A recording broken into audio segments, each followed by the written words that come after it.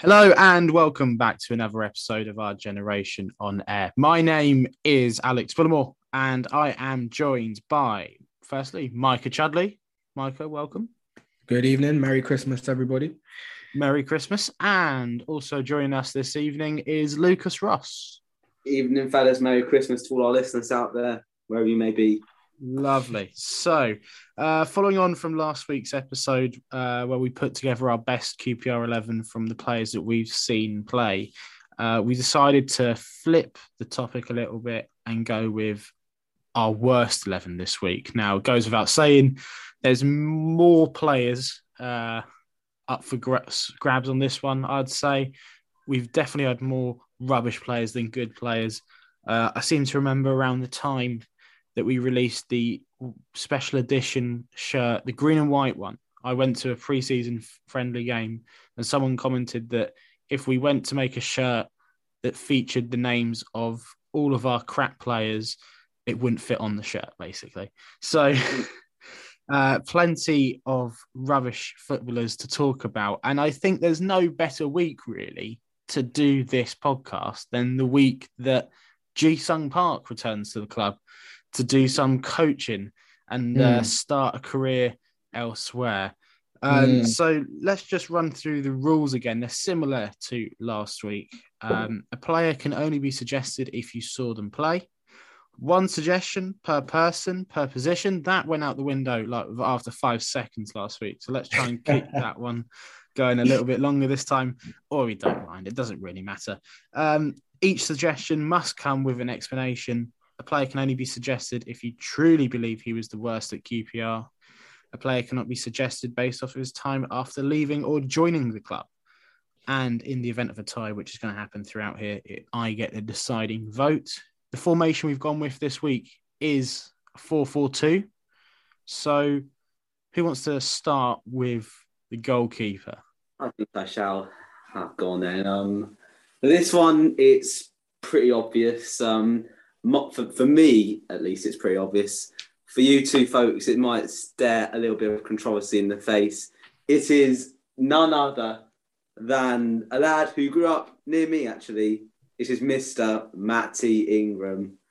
I think he never filled me with confidence whenever I saw him play. And I think, especially towards the tail end of the 17-18 season when our players were on the beach, if you like, we drafted Ingram in goal for a couple of games and it was just a car crash decision. He played against Preston, I think it was. Nearly got himself sent off and dropped a few clangers. Brentford tried to get himself sent off again and went off concussed. Then he started the next season. We lost to Preston, Sheffield United.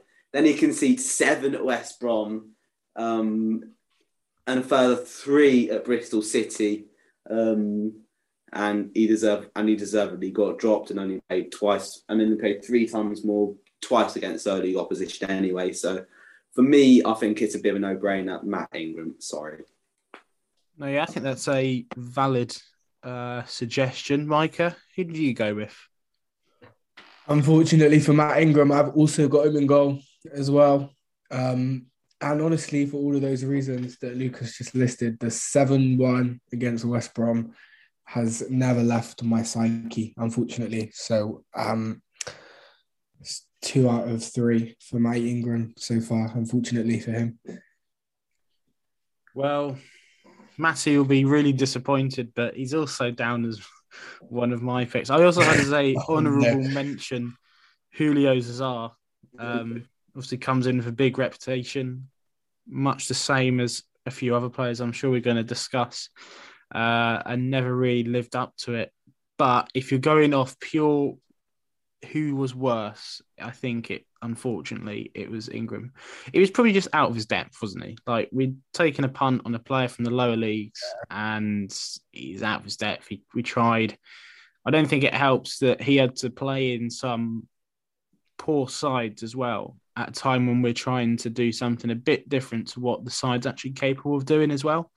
You know, so he's having to do a lot of passing out the back with the McLaren and the Warburton style of play.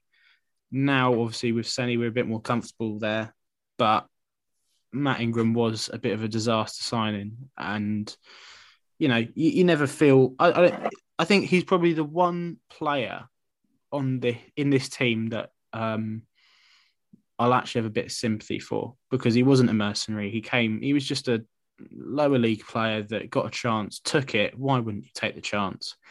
And he just wasn't quite up to scratch for us. Do you guys agree? That's fair enough, definitely. I never got the sense that he wasn't trying, or that, he was just here for the money. I think it was just a case of just out of his depth, Yeah. Okay, so Micah, let's we won't go to right back straight away. I think that's an easy one. We'll start at the left this time. Who's your pick for left back? So at left back, I have gone with a loan signing. He was there for the 2013-14 season. Benoit Suakoto, who at the start of that season was sort of playing week in, week out, and was eventually kind of replaced by Yun in the team, who actually, I believe he was our left back last week, wasn't he? He was, yeah. So that's a bit of poetic justice. I've gone with Benoit Suakoto. He was one of them who just did not look like he wanted to be there. One of Harry's mates that he'd brought into the club on loan from Spurs, probably on a ridiculous wage. Just wasn't very good at championship level. Not a good player. Yeah. I mean, say what you want. He was playing Champions League football at one point in his career, wasn't he? With Tottenham. Somehow. Yeah.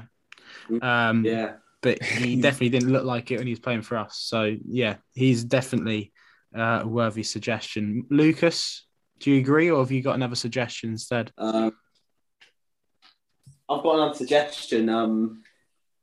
We went down with this left back. Obviously, it's not Young Suk Young, because that would be plain rude putting him in after last week.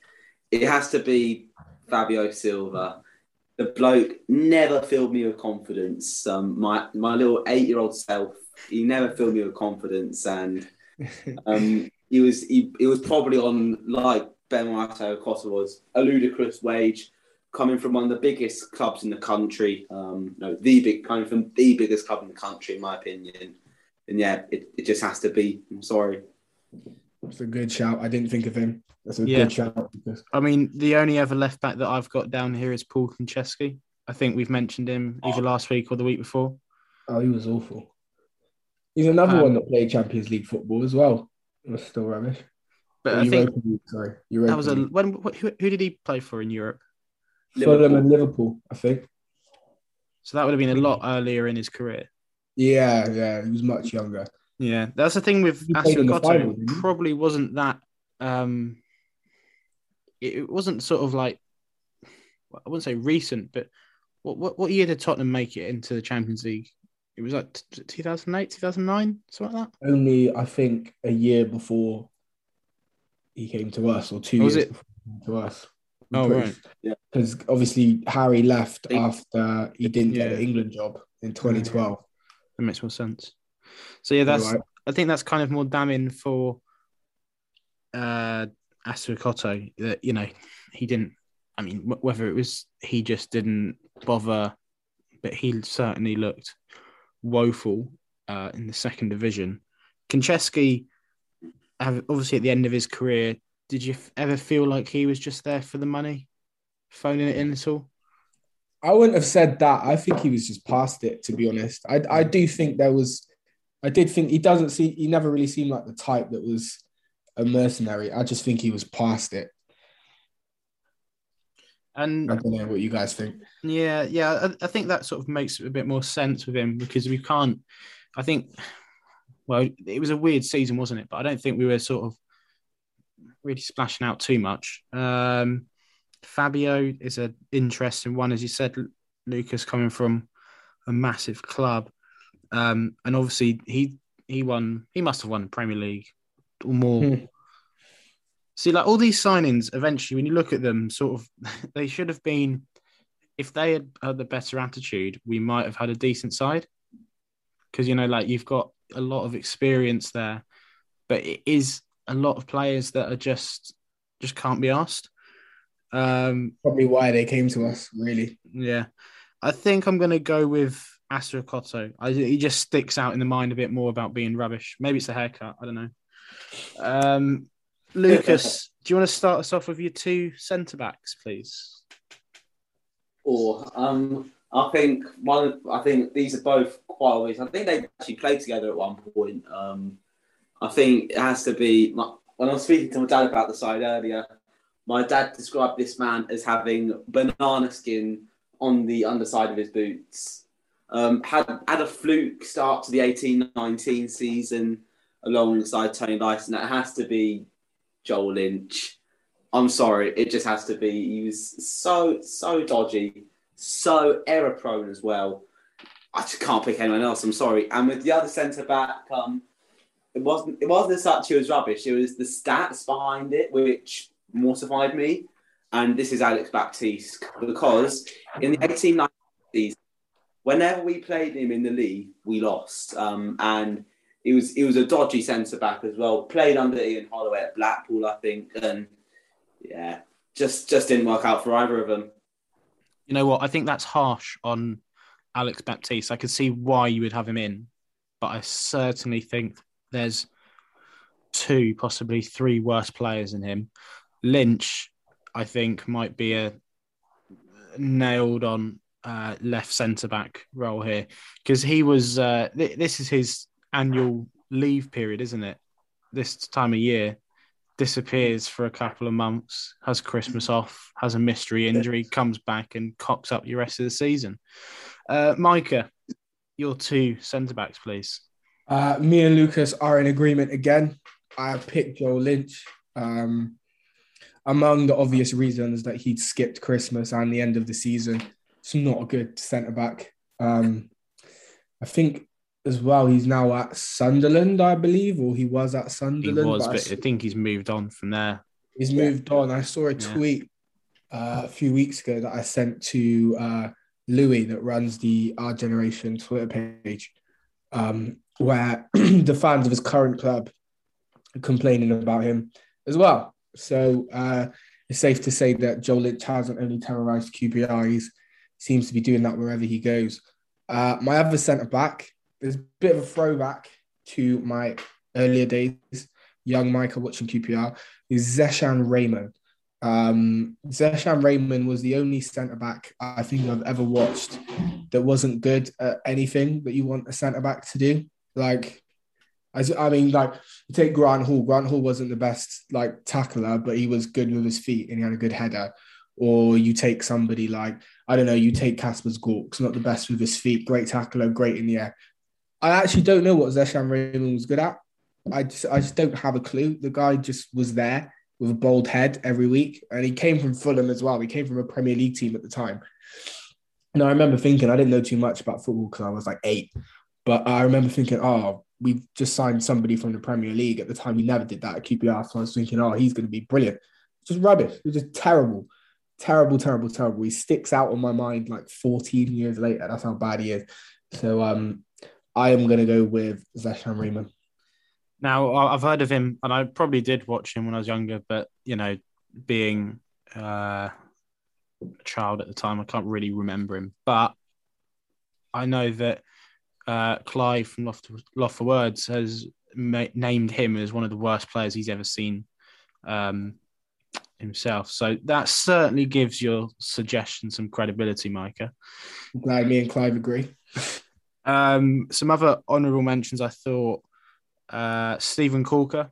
I was so excited when he signed because I thought he should have been a top talent, but obviously had a lot of problems off the pitch and on the pitch as well. One of the things my dad used to hate about him is that he would kind of, like, Dickie does it a bit, but Dickie does it much better. He would take the ball and just run with it and end up like in next to Charlie Austin for some reason, and then just stay there, would never get back. So then you're like already in a team lacking discipline, which is completely out of control. Stephen just sort of decides he's going on an adventure and charges up the pitch. And it's just like, really, like, do we have to be doing that? You're there to defend. We are so rubbish anyway. Can you just do your job? The other one, Chris Samba. came in Oh, January. Hell of a lot of money. Massive Good transfer shout. fee. Stuck around for a bit. Another thing that I remember my dad saying at the time, I think it was it was his first game. We had a corner and we saw him sort of saunter into the box. He was massive. He was absolutely huge. My dad turned around and said to me, I don't know if he's going to be any good, but at least at some point he's going to score a corner for us. I'm pretty sure he never scored. And last, Rio Ferdinand.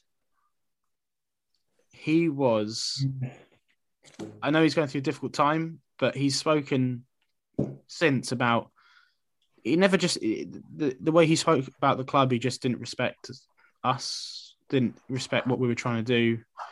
He just came with a last paycheck before he retired. Yeah. And he admitted that, didn't he, in an interview?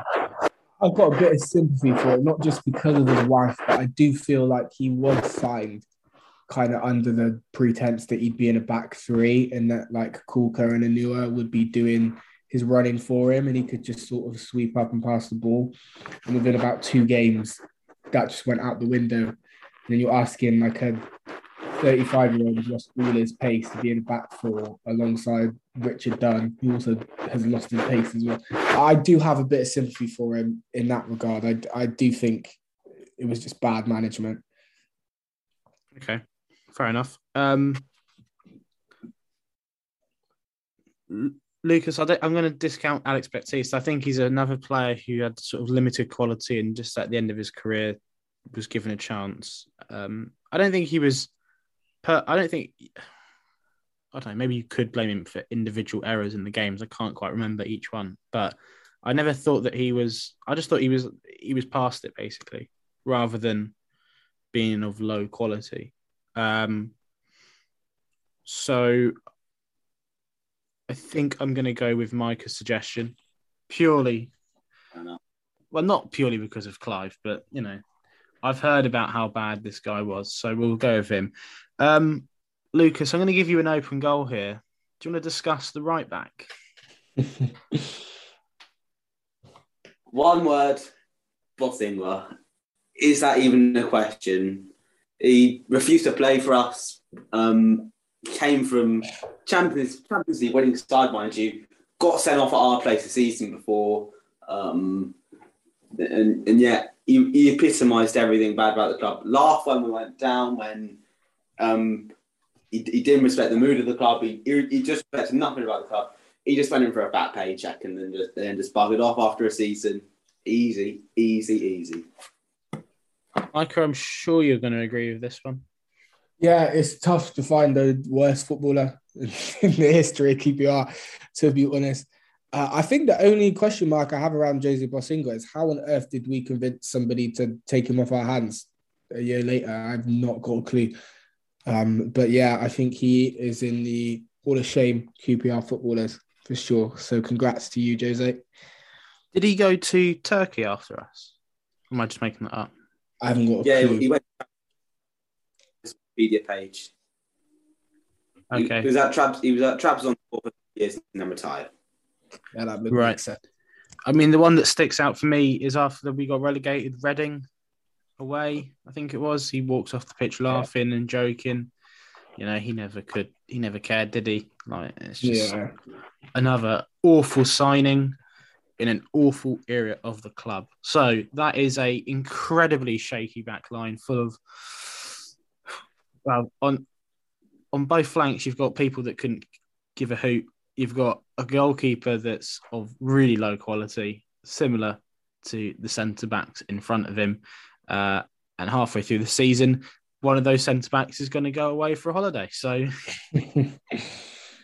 how many goals do you reckon that defence would ship in a game on average against, say, like Fulham, the current Fulham side?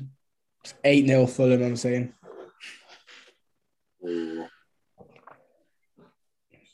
It's got to be set. It's got to be look like a cricket rugby score here. It's going to be absolutely hideous. You've got a keeper in there that's already conceded 7 in his career before, alongside possibly the worst back line ever seen. Double figures, maybe. that's being generous. I mean, like, it's going to get to a point where even their low levels of effort are also going to drop off after they just get demoralised after Mitrovic is like smacking his sixth goal in. So, like, Oh god. yeah. Let's move on to another position that we are blessed with in poor quality. Once I started writing down names, I couldn't stop. So, Micah, you can go first for this one. Sorry, what position are we doing? Oh, sorry, centre mid. I should have said that, shouldn't I? Centre mid. So the two centre mids I've gone with, I'm going to have to get my phone out because I've forgotten who I've wrote down. So I have gone with, the first centre mid that I've gone with is a player who also came from Tottenham, who I thought, when we signed him, I thought, what a coup this is. I cannot believe we've signed this guy. And within about 3 games, I was like, I cannot believe we've signed this guy, but for the wrong reasons. And that is Sandro, Brazilian Sandro. Just awful, just really bad. I think I watched his debut away at Southampton. I had 2 takeaways from that game. One of the takeaways I had is that I realised that Sadio Mane was an excellent, excellent player. And I think the other takeaway for me was that Sandro was just awful. And it wasn't awful like, oh, like he's past it, or oh, he's not trying. The guy is genuinely just terrible, like genuinely bad. Like, I don't think he completed a single pass. Definitely didn't complete a tackle. I think he got booked after like 5 minutes. It's just rubbish. I ain't got enough words for him. He's a terrible footballer, and he's still playing. He's still playing somewhere in Brazil. God knows who took him, but good luck to them. And the other centre mid I had is a bit more recent, and he's so bad that when I brought him up to my dad had forgotten that he even played for us. Sean Goss, who had our number 10 shirt, the iconic number 10 shirt, for a very brief period for some reason. One of those guys that, just from watching him, I just felt like he thought he was better than he was. He kind of just strolled around the pitch like, I was captain of Man United under 23s. Like, I'm too good for this league. And the actual reality of the situation is that he might not even have been League 2 quality. Don't know how many times he played for us. I think it's only like 10. He's just so bad. So bad. So, yeah, Sandro and Sean Goss are my choices. Yep. Worthy picks. Lucas, who are you going with? Micah, I think you committed a bit of an unenviable sin here by missing out Mr. Stefan Mbia. He was terrible. Oh my god. He didn't care. He didn't care. Just came in for a fat paycheck, and it just wasn't pretty, was it? Let's be for real here. And for the other central midfielder, I'm going for a bit of a more advanced, bit of a central attacking midfielder, if you like. He's just come back to the club as a coach. It is, of course, Ji-sung Park. Didn't care. Just came for a paycheck. Never really played for us either. Didn't score. Got like 1 assist. Was constantly getting injured. Was handed the captain's armband, for God's sake, and literally did nothing for the club. So it has to be the double Mbia and Park pivot. I'm just sorry. Now these are some really, really bad players. I mean, Ji-sung Park came to my attention recently that in an interview with Gary Neville, Sir Alex said that he wishes that he brought him on at halftime to man-mark Messi, and bravely said that if he did that, then he would have won the Champions League, which I just think is the most disgraceful thing to ever happen. I mean, this week we've seen people try to expose a 91-goal season, but that really takes it for me. I don't know. Ji-sung Park obviously was good enough to play for Man United for a number of years. So this is one of the other players where you look at it on paper and think, God, that's a really good signing, actually. How have we managed to do that? And you give him the captain's armband, taking over from Joey Barton, I assume, at some point. It was season after Joey Barton. Yeah, it was after. I think Barton had gone to Marseille, hadn't he? Yeah, he was Got it out in linked, I say. France doing best impressions of French people, and like you've got Ji-sung Park there, who's literally an underrated sort of cult hero for Man United, and he just phones it in straight away. Or like, did he not have? Or this another one of these sort of players that were inspired just to be better by Alex Ferguson? I don't know, but whatever happened, Mark Hughes certainly couldn't get him playing well enough. And I think for that, he's definitely going in. You come with so much expectation, and then like you drop away. I I've just got to wanted to, say, potentially the worst thing that came of Ji-sung Park coming to the club is that I remember going to games. There would be so many South Korean fans coming in their South Korea shirts with Park on the back. I distinctly remember watching Aston Villa at home. We went a goal down. And then Ji-sung Park got the ball, and there were like 3 Korean fans sat to the front right of me, got up and started cheering, screaming his name. I was like, whatever this is, it needs to stop, right? I can't have this. Like, I can't watch QPR and people are here to support the worst player on the pitch. So Then I remember Loft Words had like 3 million South Koreans per day logging in, asking how's Ji-sung getting on. I remember. that is, I mean, they're passionate. Fair enough. Stefan Biwa, I don't think you'll find a player who can blow hot and cold so quickly. Like at times, he did look good. For example, Wigan, he wins the ball back, passes it through, and I know Loic Remy does a lot in that goal, but Mbia sets it up for him. And then only minutes later, he's siving down someone on the edge of the box to give Wigan the chance to go and equalise. An incredibly frustrating player. I wouldn't say he phoned it in. I thought he was probably... I think he tried a bit more, and because he went on to Seville afterwards, and obviously has won European trophies there. I don't think he was using us. Maybe as a stepping stone, which is fine, but I don't think he was using us purely for the paycheck. I don't know if this is true, but I think it's come out since that he thought he was signing for Glasgow Rangers, not Queen's Park Rangers. Right. Yeah, so I'm with you, Alex. I felt like there was a good player in there, but the team around him was just so dysfunctional that he was never really so ill-disciplined as well. He was never really going to flourish. Because I was really excited when we signed him. Just some other honourable mentions. I said that once I started, I couldn't really stop. Samba Diakite, Kieran Dyer, Esteban Granero, Jordan Much. Jordan Much is a good shout. Daniel Tozer. I can't let Samba Diakite get in that team. As much as he was chaos personified, I loved him. I'd have him back today.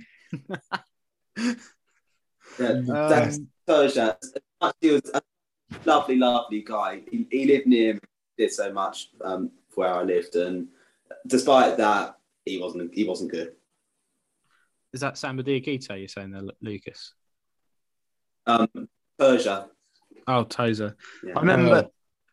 The thing is, I thought again this was a sort of smart signing because he had gone up with Watford, and a few Watford fans have sort of said he was like crucial to them going up, and he'd played really well. I was like, right, here we go, signing players that are like crucial to other teams. This is a good signing, and I remember him getting absolutely taken apart by Fulham at home, and the whole away end were just shouting "Tosser" the whole game. I felt so sorry for him. And my mate, who was a Fulham fan, came to me like in school afterwards. He said, "Does that happen a lot when he plays? Does the other teams like fans sing that?" I was like, "He doesn't really play that much." But honestly, no, I've never heard that one before. But I think the QPR fans might start singing it now. Obviously, Sean Goss as well. This might be a bit unfair, and I thought he was disappointing more than rubbish. Jordan Cousins, Sandro, obviously. And then speaking of players that you might have forgotten played for us because they were so bad, Ben Gladwin. That's my pick for left midfield. Oh, no. That's my left midfield pick. Well, I've got a few other for left midfields. Don't worry about that. All right. Well, if you want to put Ben Gladwin centre mid, I will support it because I have technically picked him.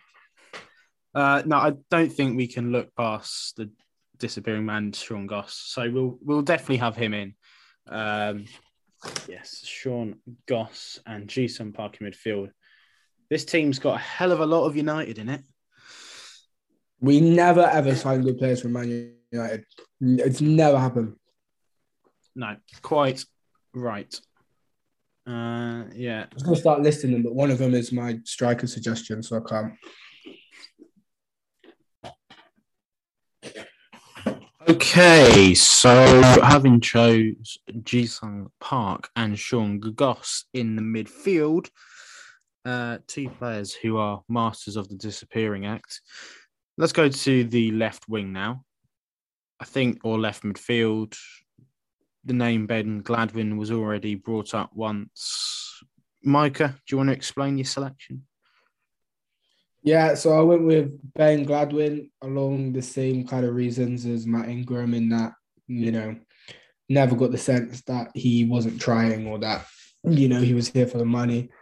It was more, I think the club kind of went in a bit of a different direction, probably maybe too far in the other direction. He'd had kind of a good spell at Swindon in getting them to the playoffs, but before that wasn't really in the team. And I think we were trying to sort of get him before the price was high. Just didn't work out. Didn't really know what his best position was. Hence why, you've had him as a centre midfielder. I've got him as a left midfielder. I don't think any of us really knew where his best position was. And it just Definitely didn't work don't out. think he was left midfield. Looking at the height of him, he was a tall guy, wasn't he? I thought he was much more suited physically to the central midfield. Yeah. Yeah.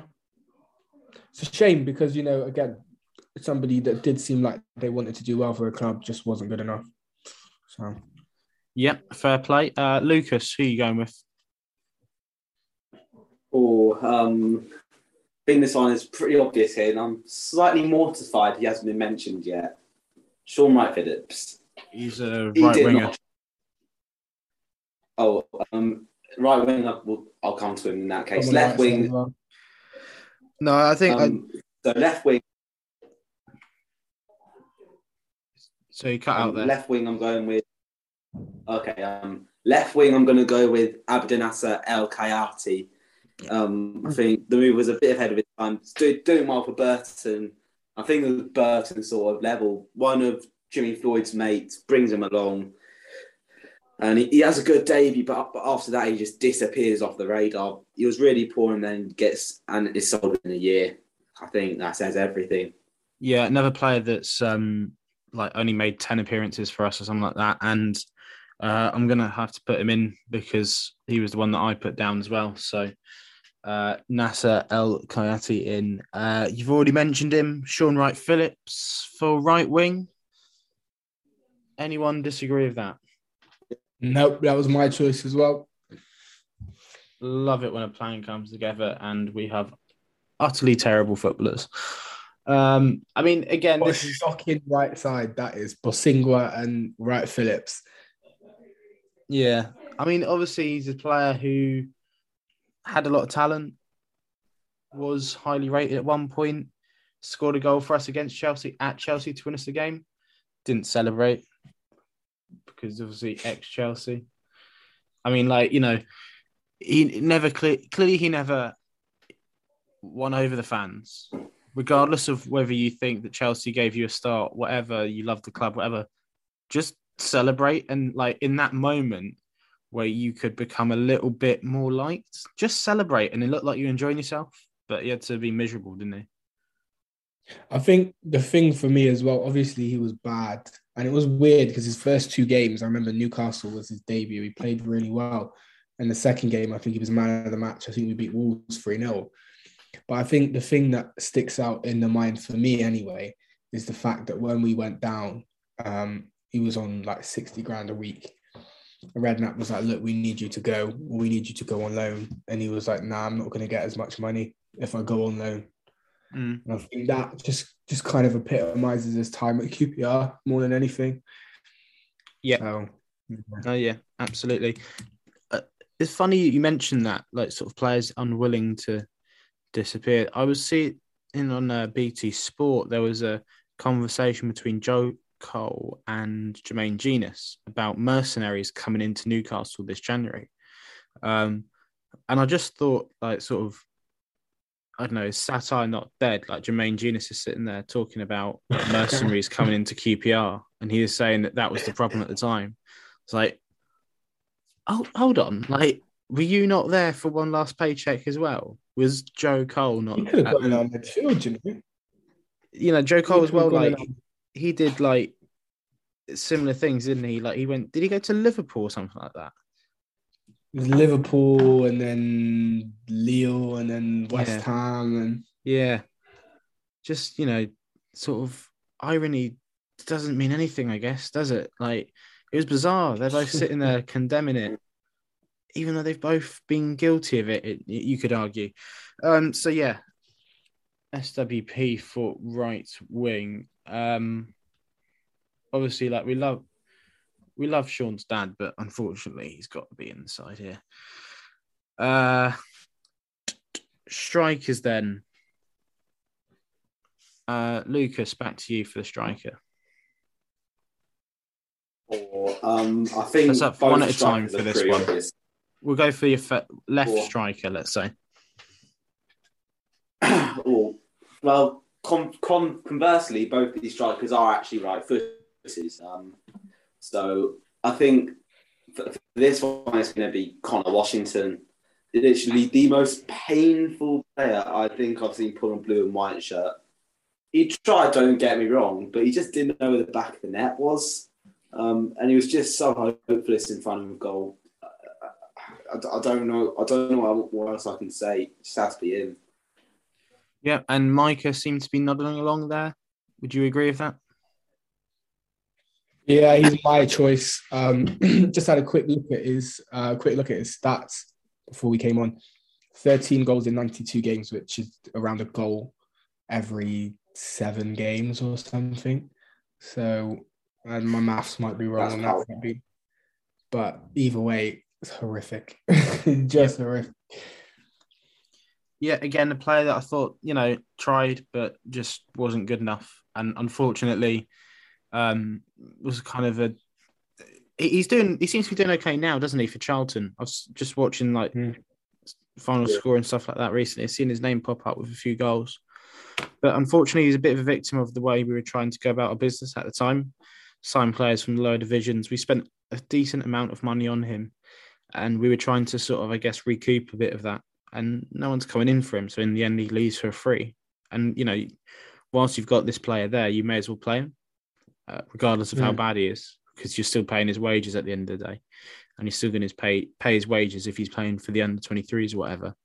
So, you know, he got plenty of opportunities and was just frustratingly rubbish, I guess. He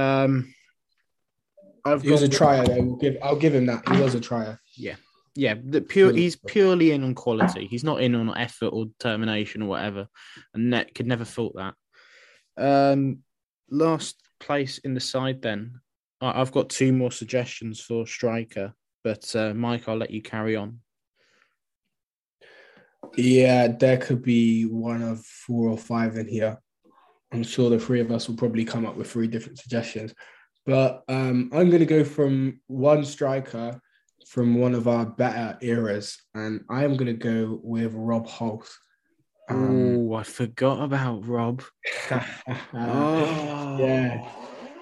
Rob Holt, for me, is probably the most disappointed I think I've been with a signing for QPR. Alex has got his head in his hands. If you're listening to this, he's gutted that he's forgotten about Rob Holt. Honestly, Alex, it's probably for the best that you've forgotten about him.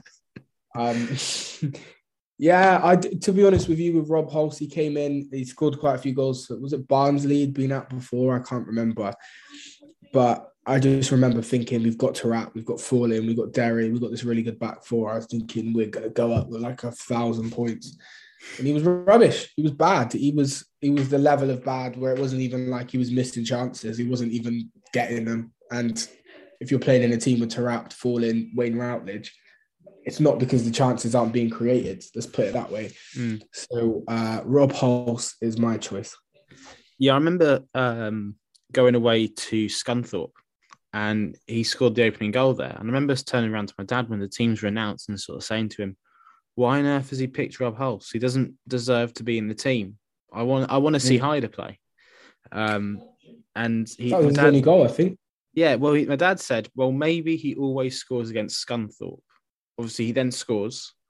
You think, and the whole away end is going crazy because, you know, this might be the last days of mankind on earth because Rob Hulse just scored for QPR. May as well enjoy it while you can.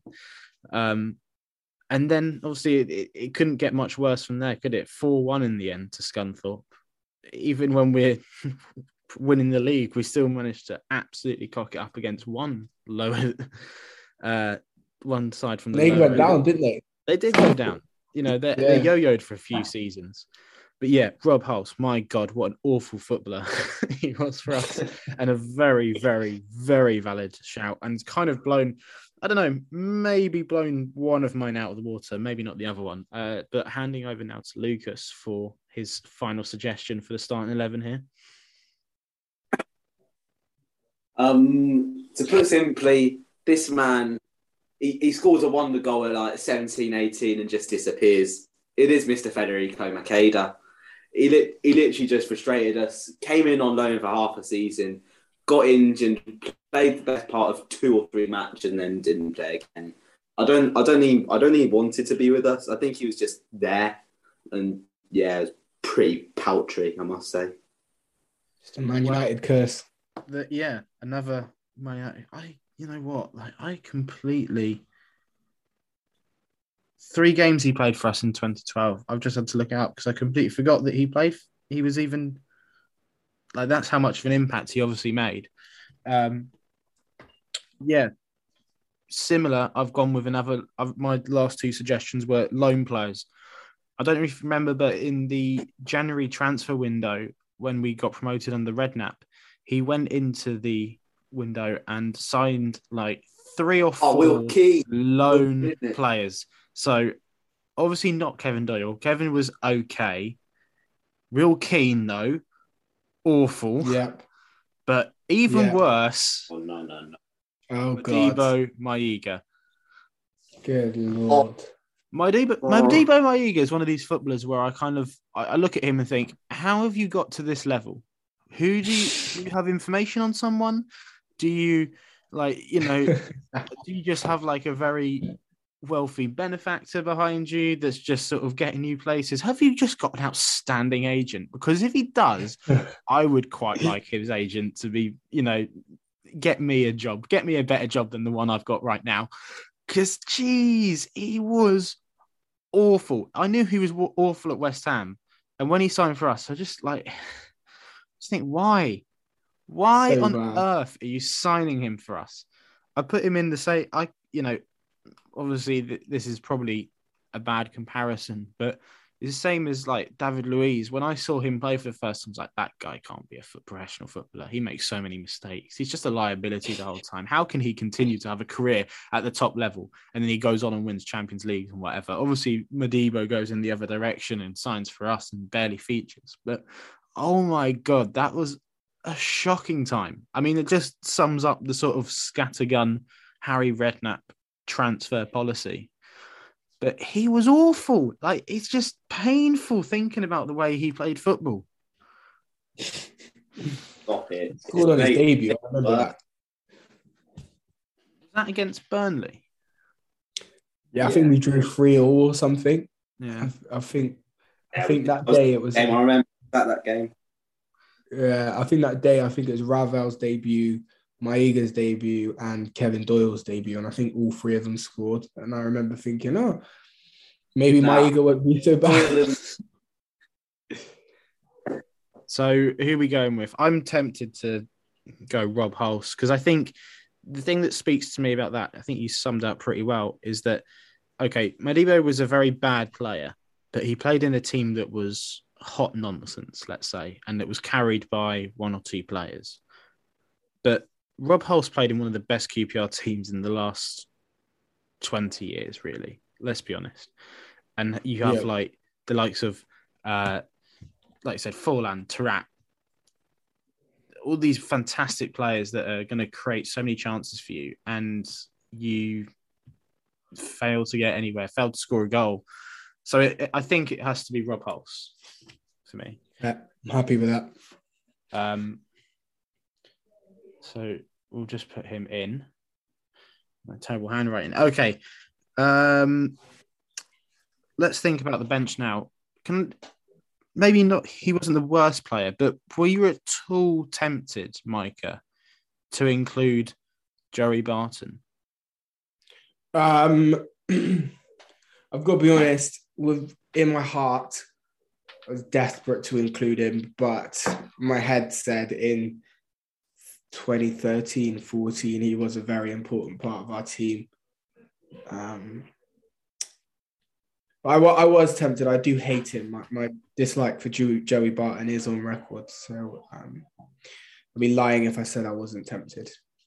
Is there anyone that you wish was in the team as well that perhaps hasn't been picked from your suggestions? Maiga definitely is one of them.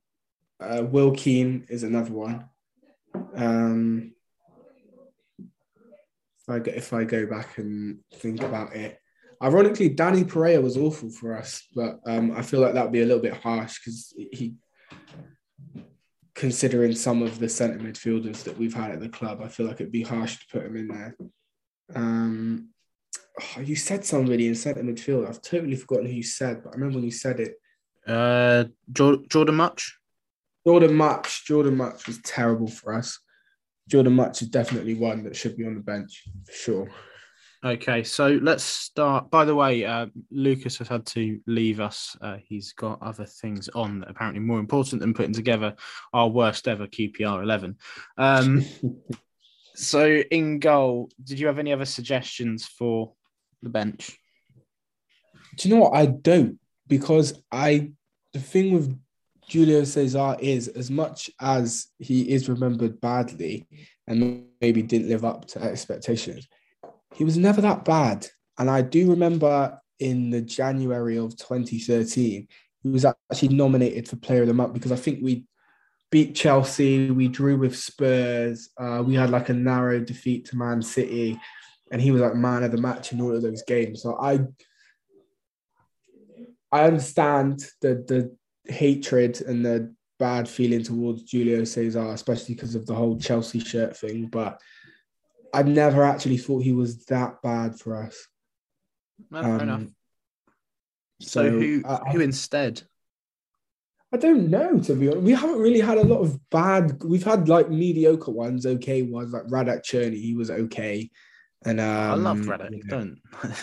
I liked him, but you know, like Paddy Kenny came in. It was an upgrade on him. He was okay. He wasn't bad, you know. I'd have to go really far back to like Simon Royce or somebody, and I don't remember Simon Royce too well, so it's hard for me to think of one. I would certainly argue for. I know he got mentioned last week, but I thought Rob Green when he came back down was awful. Like, I don't know what it was, but in the season, in the space of a break in between the two seasons, he had changed as a player, and he was rubbish. Yeah. Purely, but I don't know if you can sort of justify him going in. It's hard, isn't it? Because that playoff final performance, can't really. It's Should tough. We haven't had a lot of bad goalkeepers. Weirdly. Yeah. I mean, some people would say Kelly or Lumley, but I just don't think that's valid. Not really fair. Should we go with no goalkeeper then, and just hope that Ingram doesn't get injured? Yeah, I hope he doesn't get injured. So I'm happy to go for this. Not only is this a bad 11, this is just bad selection practice as well. The team's unbalanced. Make Harry Redknapp the manager then. Redknapp or Hughes is the manager for sure. Oh, it's definitely Hughes. I mean, I don't like Redknapp, but God, Hughes is way, way worse. Most of these guys have got the same agent as him anyway, so yeah. So let's go through defenders. Who else do we want? I'm writing one in now. I want Chris Samba there. Chris Samba's a good shout. Deserves to be there. Who are the other suggestions for left back? Fabio. Fabio's a good. He was just so bad. I couldn't believe he actually played for a team that had won the league. Yeah, there's another player that who you sort of think, how have you made yourself a career, just sort of profiting off of Man United, basically, and somehow getting, for as much as Alex Ferguson is obviously a brilliant manager, and he made average players a lot better. And I guess that's a sign of a brilliant manager. But he didn't have the best judgment at times, did he? Yeah, it's weird. It's weird with him, isn't it? He remembered a lot for the good signings, but there were some terrible players that went through Man United in his time. And Fabio being one of them. I mean, it's just an opinion, isn't it? And he's not exactly he's not going to get it right every single time, but there's some real weird ones, isn't there? I guess in 25 years, you have to have a couple bad signings, don't you? Yeah. You may not like this, but do you think some people would want to have Ravel Morrison in there for its second spell, perhaps? Nah, only because I think there are worse than him that have come through the club. The second spell wasn't good, but I think he only played like 3 games, so it'd be kind of harsh to... I think he got progressively worse after leaving us. He had his best, possibly the best part of his career at us. He was very... Yeah. I mean... He'll tell you that. Wow. Yeah. I don't know if you've seen... He did an interview with Rio Ferdinand about a year ago in the last lockdown. And I don't think this is common knowledge, actually. He spoke about what happened after he left QPR. And this is going a bit off topic, but if anyone wants to listen to it, just type in Rio Ferdinand, Ravel Morrison. But he essentially says that he went back to West Ham, and Big Sam told him, "Look, we want to send you on loan. Like you're not going to play here this season. We're just sending you out." And he was like, "Right, okay then. I want to go play for QPR then." And he called Harry Redknapp and was like, "Look, Harry, they're not playing me at West Ham. I don't want to play for any other club other than West Ham if it's not QPR." And Harry was like, "Yeah, we know. We're trying to sign you, but Big Sam won't let you go. He's not letting you go to QPR. He won't let you play for another Premier League team." And he got shipped out to Cardiff, I think, or something. Yeah. And he says from there, he just kind of just lost his passion, and the whole politics of football and stuff just made him fall out of love with the game.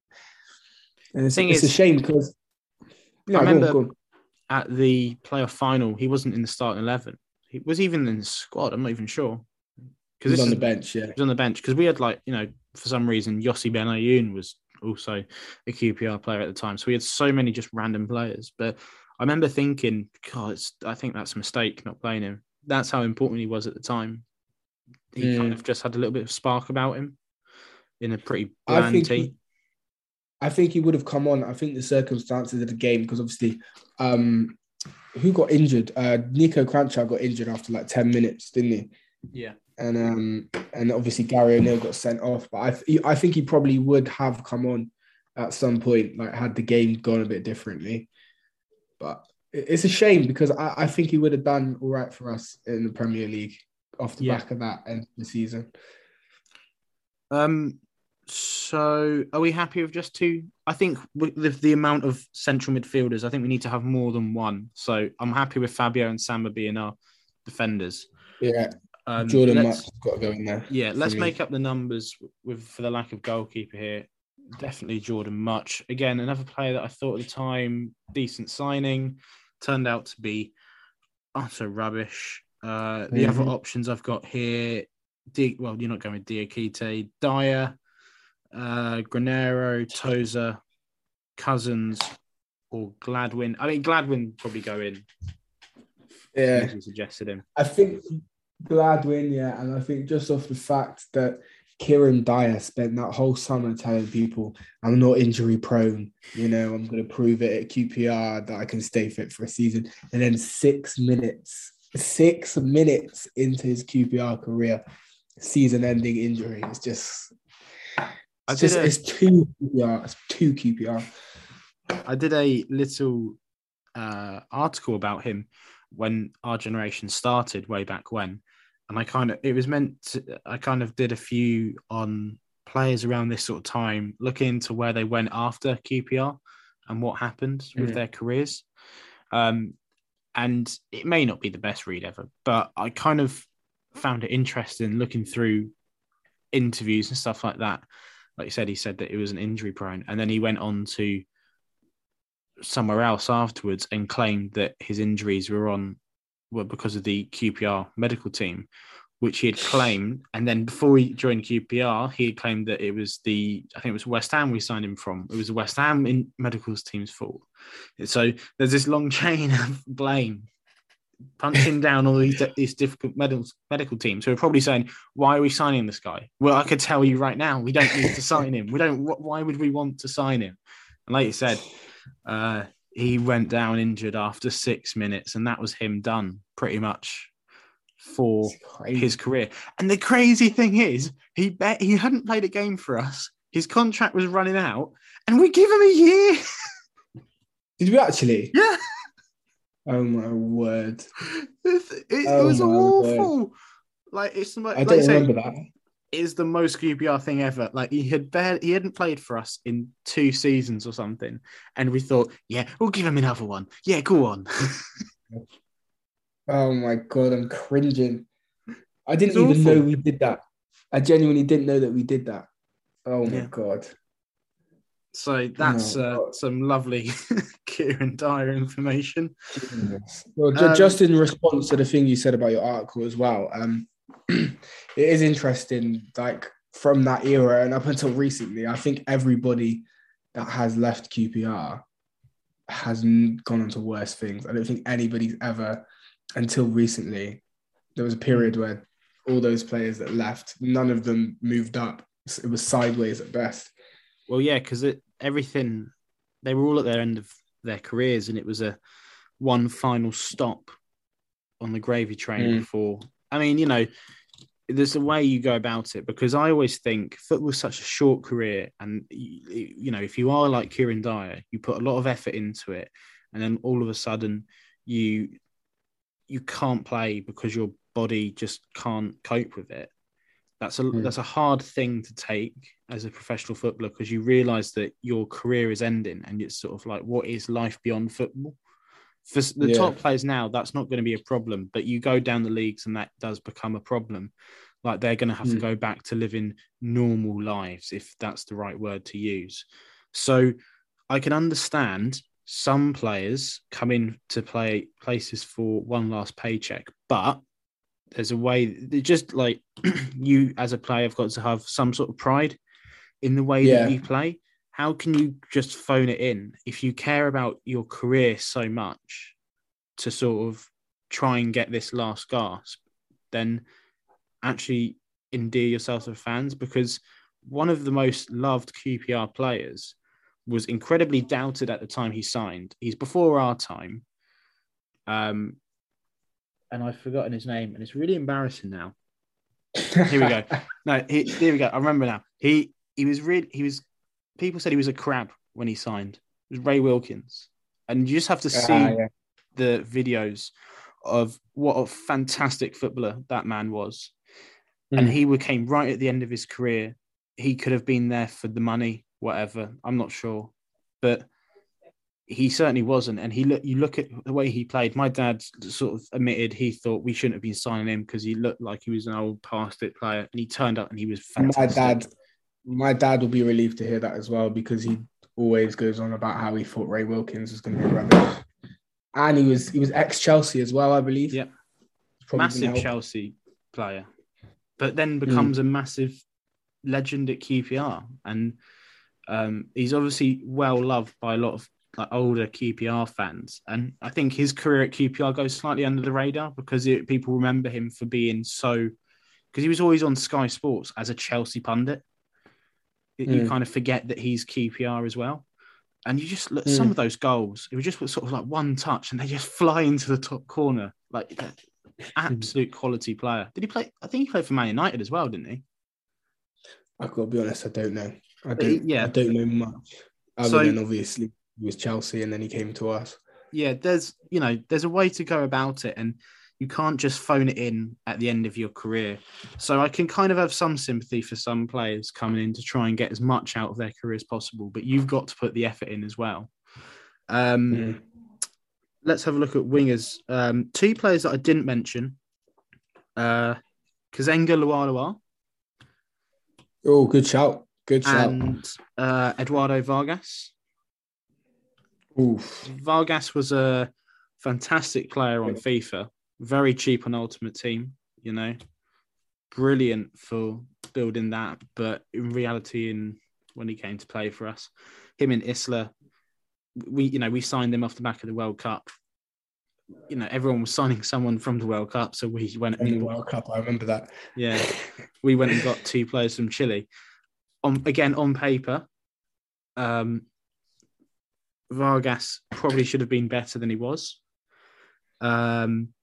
Isla kind of thrown to the wolves because he was meant to play as a right wing back so that we could accommodate Ferdinand, and then we ditched that formation. So that's why I have sympathy for Isla in that regard. I have sympathy for Vargas a little bit as well. I just think he came to the club, and I don't think Redknapp knew what his best position. He played striker, he played left wing, he played 10. I don't think Redknapp really knew what his best position was. So I think I'm going to go with Lualua on that one. Yeah, I remember. It's partly because I had Vargas's name on the back. Do you remember the white third kit we had? Yes, I've got Zamora's name on the back of that. Yeah, I had Austin on the home kit, and I got the away kit for Christmas, and I had Vargas on the back. So that might be a little bit biased on my part. That's fair enough. But I remember we signed Mauro Zarate at the same time, didn't we?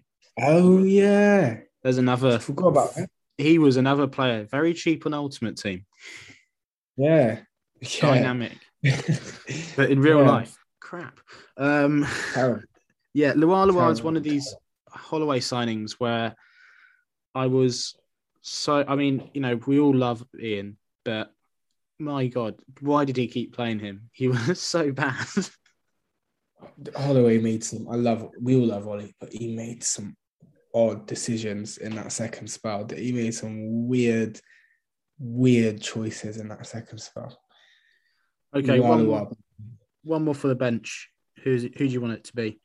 Let's just go for anyone. The striker, it has to be Maiga. He deserves a place in the QPR Hall of Shame. And that's what this is. This is a massive Hall of Shame moment. So, just to run, himself very lucky not to be in this. I will say that. So let's just run through the team one last time. Matt Ingram in goal, Benoit Asuikoto, Joel Lynch, Zesh Raymond, and Jose Basingua, Nasser El Khaati, Ji-Sung Park, Sean Goss, and Sean Wright Phillips, Connor Washington and Rob Hulse up front, and on the bench, Chris Samba, Fabio, Jordan Much, Ben Gladwin, Kieran Dyer, Kazenga Lualua, and Modibo Maiga. Very quickly, Micah, where would you expect this team to finish in the Championship?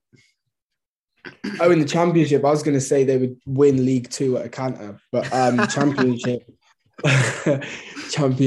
I would say they would finish less points than Derby with the points deduction. So, yeah.